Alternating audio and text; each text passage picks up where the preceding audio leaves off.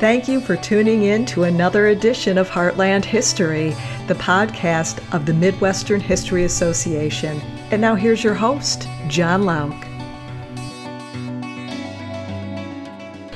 Welcome to another edition of Heartland History.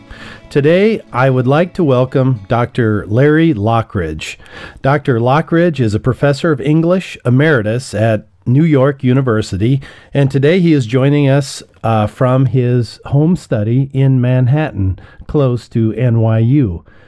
Today, we will be talking about Larry's book entitled Shade of the Rain Tree, which was recently republished by Indiana University Press. Larry's book is in many ways a history of his father's famous book, Rain Tree County. Welcome to the show, Larry. Thank you very much for having me. Larry, let's begin today by having you describe for our listeners your father's book, Rain Tree County. We have some people in our audience, I'm sure, who have not heard the story of this famous novel. Please give them a rundown of its history.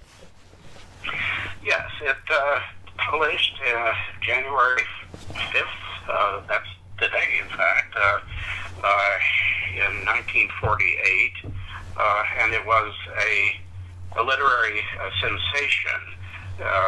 My father had attempted to write the great American novel.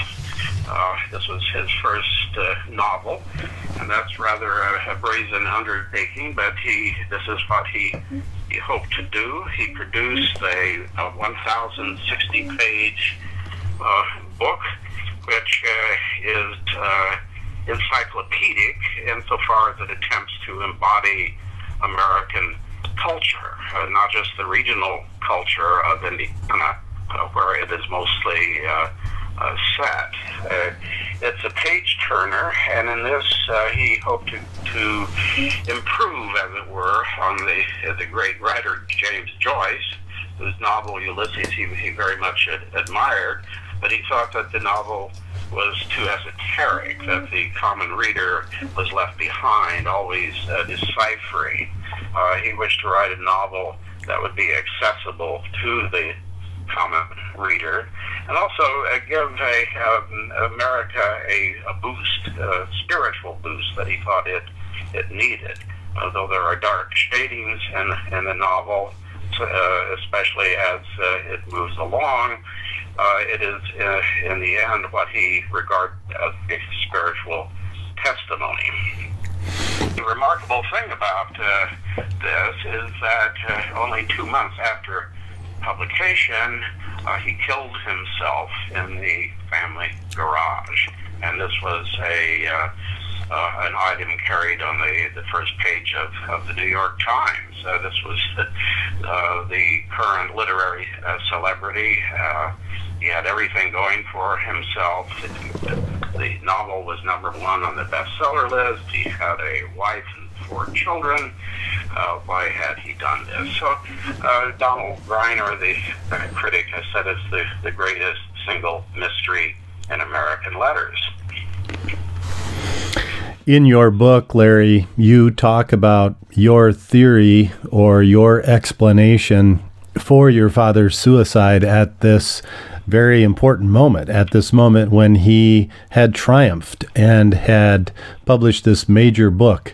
Can you tell our listeners what your theory is or how you explain the suicide in 1948? Yes, well, I wouldn't think that it's a sufficient explanation. But when I began the biography, began my research for it in 1989, I opened a fortune cookie, and it's the answer you seek is in an envelope, which suggests that yes, a single explanation. What I came to think was that there were many factors that converged on him in what was ultimately a tragedy of entrapment. I considered 3 of these, so I have to say that in the biography itself, I do not so itemize them, but after the fact, I wrote about it some more, and I did itemize them. The first, which is rather easy to speak of, but which really has dark roots in itself, would be a genetic or biological factor. His double second cousin was Mary Jane Ward, who wrote The Snake Pit, based on her own experience as a mental patient at Rockland Hospital in New York. And there are other instances where this seems to run in family, as they say. Happily, I am exempt, so far as I know. But there could be a predisposition to depression, and what ultimately he died from was depression, ending in suicide. That's the simplest way that I could put it. A second factor has to do with the possibility of a personality disorder that's related to the very great ambition he had itself. After he finished the novel, he went through a period of what is termed by the psychologist grandiosity. He thought he had succeeded. He thought he had written the great American novel. And on the flip side of grandiosity, of course, is vulnerability, as he might confront the possibility that he had not written the great American novel. This particular personality disorder is often described as narcissism, which has double readings. Otto Kernberg thinks that any degree of narcissism is a negative, but Kohut, another psychologist, thinks that any great literary or artistic aspirations are underwritten by at least a degree of narcissism. Well, as he saw what happened to his novel, as it went through the pre-publication process, he lost confidence in it. He thought that it was a failure. And by the time of publication day, in fact, after a sequence of events, which was very harrowing to narrate in 3 chapters of my biography, he was already depressed. He had been hospitalized, had undergone shock therapy, electroconvulsive therapy under a fake name in Indianapolis, and never did shake an intense major depression that lasted for 6 months. The third factor I speak of is more cultural or sociological. What is it to be a major writer in America? What does it mean to have a success in America? His novel was taken by Houghton Mifflin within 5 weeks of his leaving it as a 20-pound manuscript in a battered suitcase. It then won the MGM Award, the biggest single award ever given a movie which came with a novel which came with a book contract. It was a major selection for Book of the Month Club. And each of these institutions, beginning with Houghton Mifflin, asked for major cuts. Houghton Mifflin wanted him to dump 1/5 of the novel, the so-called dream section, which has never been published. I think perhaps someday it should be. The MGM insisted, as a condition of giving the award, that he eliminate 100,000 words, which is longer than many novels in itself.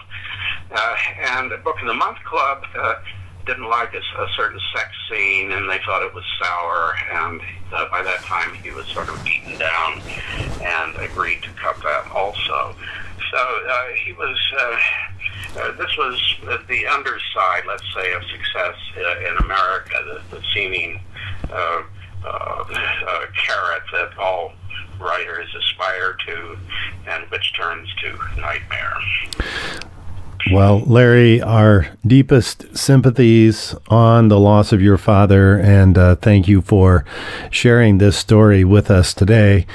You are listening to John Lauck interviewing Professor Larry Lockridge of NYU. Today we are talking about Professor Lockridge's book, Shade of the Rain Tree, which is an account of his father's writing of the famous and best-selling novel, Rain Tree County. Larry, I'd like to return for a moment to the novel itself. Can you talk about its connections to the Midwest and the history of the Midwest and the history of Indiana? Yes, it's set in its so-called day sections, which yield to a series of flashbacks. And the protagonist, John Wycliffe Shaughnessy, it's set in the town of Waycross, which is based on the little community of Strawn, Indiana. The old family house, the old Shockley house, sits there still on the old National Road. And behind it ran the Pennsylvania Railroad. This was truly the heart of the country. My father thought that with these homey family materials, he could put together a narrative that was based largely on his grandfather, whom he had never met, John Wesley Shockley, who died in 1907, who was a very minor poet. He was also a village schoolmaster. He was briefly in the Civil War. My father enhanced those basic materials, creating this character, John Wycliffe Shaughnessy, who lives through all the major events in the 19th century, beginning in 1839, up to the day sections of July 4th, 1892.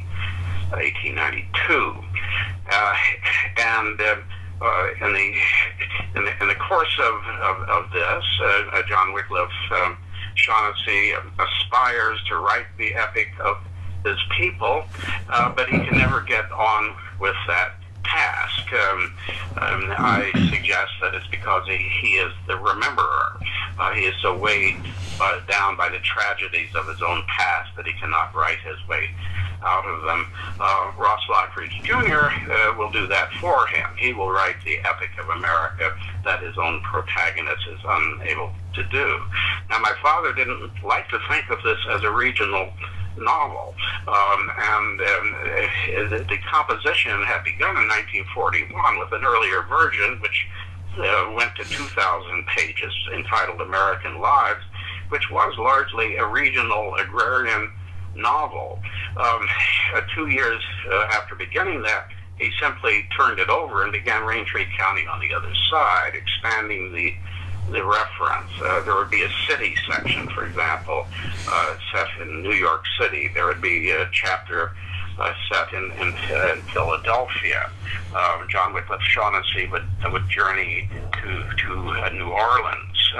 There's also a sense of the Great West opening up through the Great National Road. And in doing this, he thought of this, yes, as a kind of microcosm, where all of these events would, as it were, conspire in the mind of John Wycliffe Shaughnessy, who would convert them into an epic.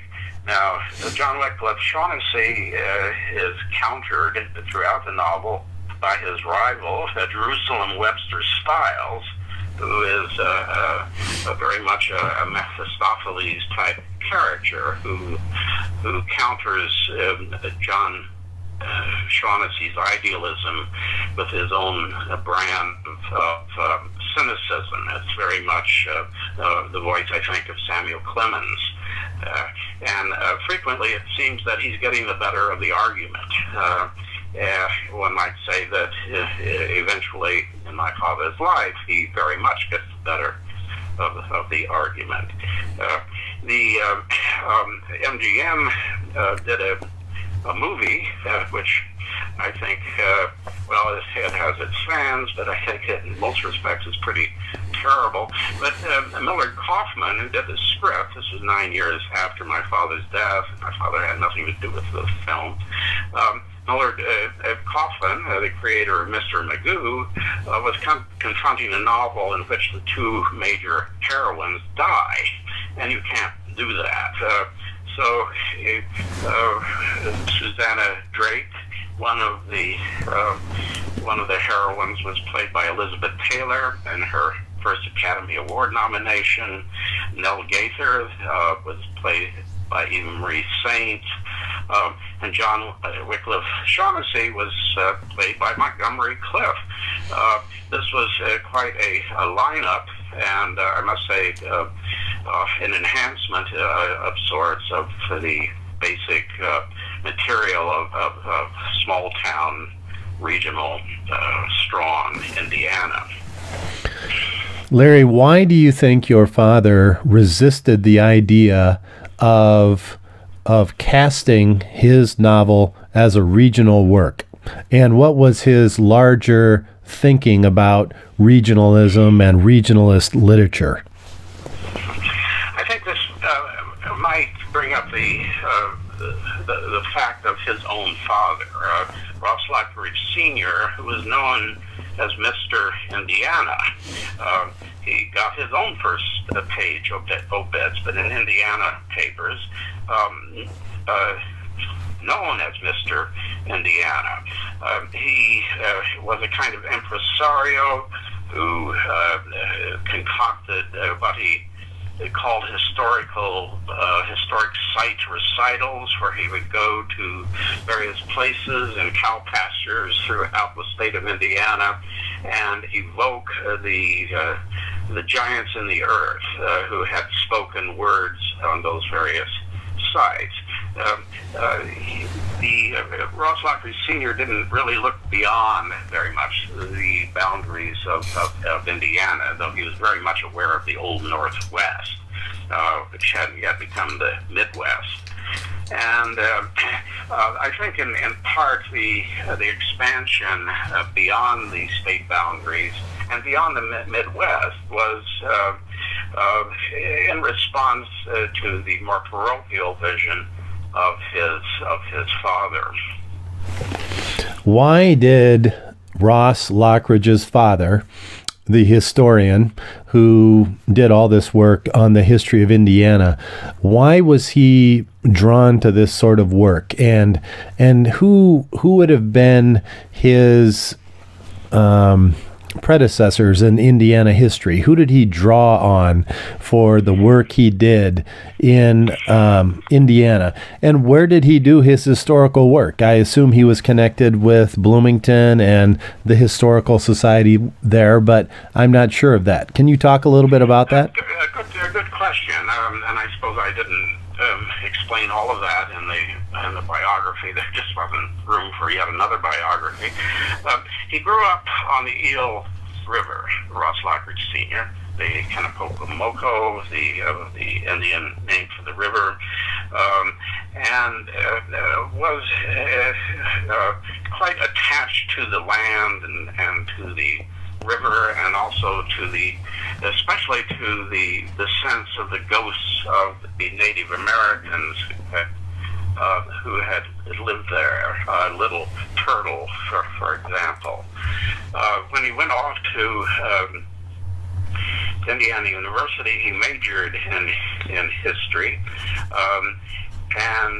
but subsequently took a law degree, went out to Oklahoma, where he served as a county judge, but was drawn back to the banks of the Wabash, this happens to Hoosiers, and ending up in Fort Wayne, which is the city in Indiana most invested in history. He arrived there in 1917, just 1 year after the great historical pageant was presented there in honor of the centennial of the state. This is where he found his true passion, though his day jobs, as it were were boring. But what he quite enjoyed was historical reenactment. I theorize, and it's only that he was responding to major tragedies in his own life and denying the pastness of the past. You could evoke the past, make it present once again by reciting the words spoken by the great people. He was never associated with the history department at Indiana University. When they returned to Bloomington from Fort Wayne, he had a sort of a personal connection with William O'Brien, the then president of Indiana University. He wanted his own department. He wanted a full professorship. He didn't get any of that. He, through the education school, though, was able to give classes in public speaking and recitation and oratory, and also he began to take this show on the road, what he called History on Wheels. In 1932, for example, he had a caravan of students enrolled in class, including my father, who toured all over the state, visited 65 important historical sites in 3 weeks, camping out, singing, my grandfather impersonating and reciting, largely by memory, the words of the greats before him. But the Department of History, so far as I know, at Indiana in those days, had little interest in local history. History was something that happened in medieval France, not in one's own backyard. He hoped to change that. He was, for example, much concerned with oral history, with finding out from first settlers or their offspring all that they knew or remembered about, for example, Morgan's raid, which he had an historical reenactment of. It would be hard to say, I think, at least I don't know, what historians may have influenced him. My own sense is that he mostly thought this up on his own. This was his own passion, his originality. He was not a great mind as an historian or in any other way. He certainly had a passion for the stories of history and was, more than anything else, a storyteller. Because historians, they tend not to be storytellers. You are listening to Heartland History. I am your host, John Lauk. Today we are visiting with Larry Lockridge about his book that was published by Indiana University Press, first in 1994 and then reissued in 2014. We are talking about his book entitled Shade of the Rain Tree. Larry, could you tell us what is a rain tree and what is its connection to the state of Indiana? It comes from China. It was first introduced in the community of New Harmony by Thomas Say. The seeds were planted there. And if you go to New Harmony today, you'll find that it's a town mostly enshrouded in rain trees, regarded by some as a kind of weed tree. It has golden flowers in the spring, in the late spring.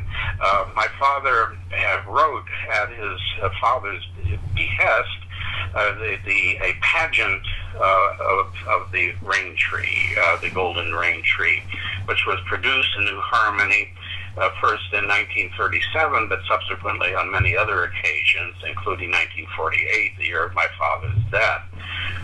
It was written in blank verse that he tossed off, he was paid $50 by his father, who was directing at that time the New Harmony Commission, and my father often said that he would pay $50 to buy it back. In fact, he didn't even go to the first performance. Do you think that this has anything to do, this tradition of the rain tree in New Harmony, does this have anything to do with the sycamore trees? And I know the Indiana State mascot is the sycamores. Is there something about the significance of these trees in Indiana that we should understand? I think that probably my New Harmony put the rain tree on the map, but of course Dresser's song doesn't speak of rain trees, but of sycamores, and it's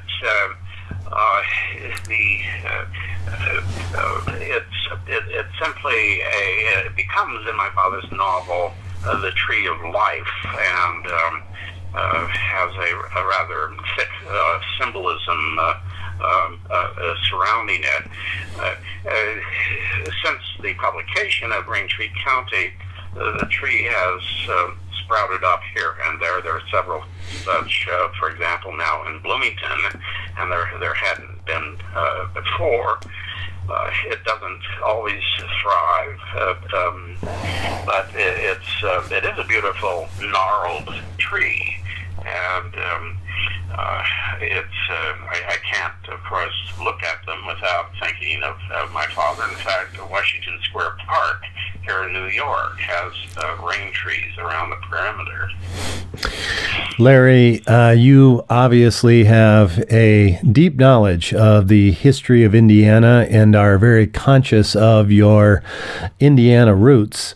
Can you tell us a little bit about where you went after growing up in Indiana and how you ended up as a professor of English at NYU in Manhattan? I considered other careers. English was a default pursuit. I think had my father lived, I would not have been an English major. Like my father, I went off to Harvard after I took my undergraduate degree at Indiana University, and then simply settled in writing books, academic books, though I didn't think of them as academic, but writing academic books, philosophic criticism, largely centered around the British Romantics. That, again, would seem to be somewhat imitative of my father, who had a great interest in Keats and in Byron. But it's been a good career. Sometimes I think I should have gone into the natural sciences, but it has served me well. Larry, you mentioned your study of the British Romantics and your father's interest in this line of study. Are there any connections we should make between the British Romantics or Romanticism in general and this very interesting phase of Indiana history that's been called the Golden Age of Indiana literature, which produced Booth Tarkington and Lew Wallace and Riley and many other prominent writers or writers who were once prominent? Are there any connections there? Well, the professor in Rain Tree County is comes from the born in Indiana, returns from the East, and it brings a kind of classical civility back to the state of his origin. James Whitcomb Riley was a very, very important figure, but I don't see a direct connection between James Whitcomb Riley and John Keats, for example. The connection there was more Emerson and Thoreau. never much noticed, in fact, a connection except for my father between the tradition of which you speak in Indiana and the British Romantics. At least it's an influence that has, if it's there, has passed me by. Is the connection to Emerson and Thoreau the connection that all of these writers, including the writers of the Indiana Golden Age, wanted to establish an American voice in literature and an American presence in the world of letters? And is that what makes them stand out? Is that what unifies them? Well, I think so.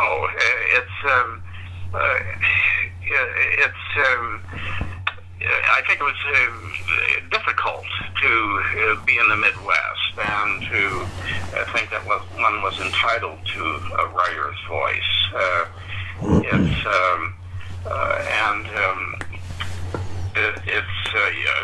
One sees this worked out of course, in my father's life and career, as he was so intent on becoming that voice, not only of Indiana, but of a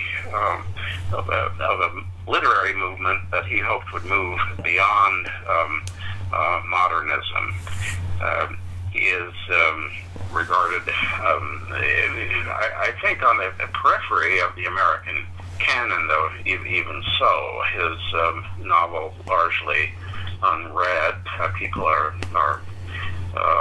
happy to hear that they don't have to read a 1,060-page book. But certainly, he attempted to get the language of Indiana, as he attempted to get so many different kinds of language into his novel. He found this in good measure through journalism, reading 19th century American or Indiana newspapers and imitating the language that he found there. So in a sense, yes, it's a voice of one's own as a Hoosier that he was seeking, like his forebears that you mentioned. Ross Lockridge Sr. was a great fan of James Whitcomb Riley, by the way, and did a lot of James Whitcomb Riley on the road. You have been listening to Heartland History. I am your host, John Lauk. We have been visiting today with a famous Hoosier, Dr. Larry Lockridge, Professor of English Emeritus at New York University. He came to us today from downtown Manhattan, where he was in his study. Thank you, Larry, for joining us today. We really appreciated your recollections about your father's famous novel and our discussion about a lot of Indiana history. Thank you very much, John. Join us again soon for another edition of Heartland History.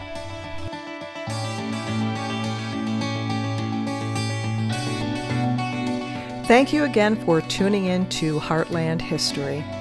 If you would like more information about the Midwestern History Association, visit us at midwesternhistory.com.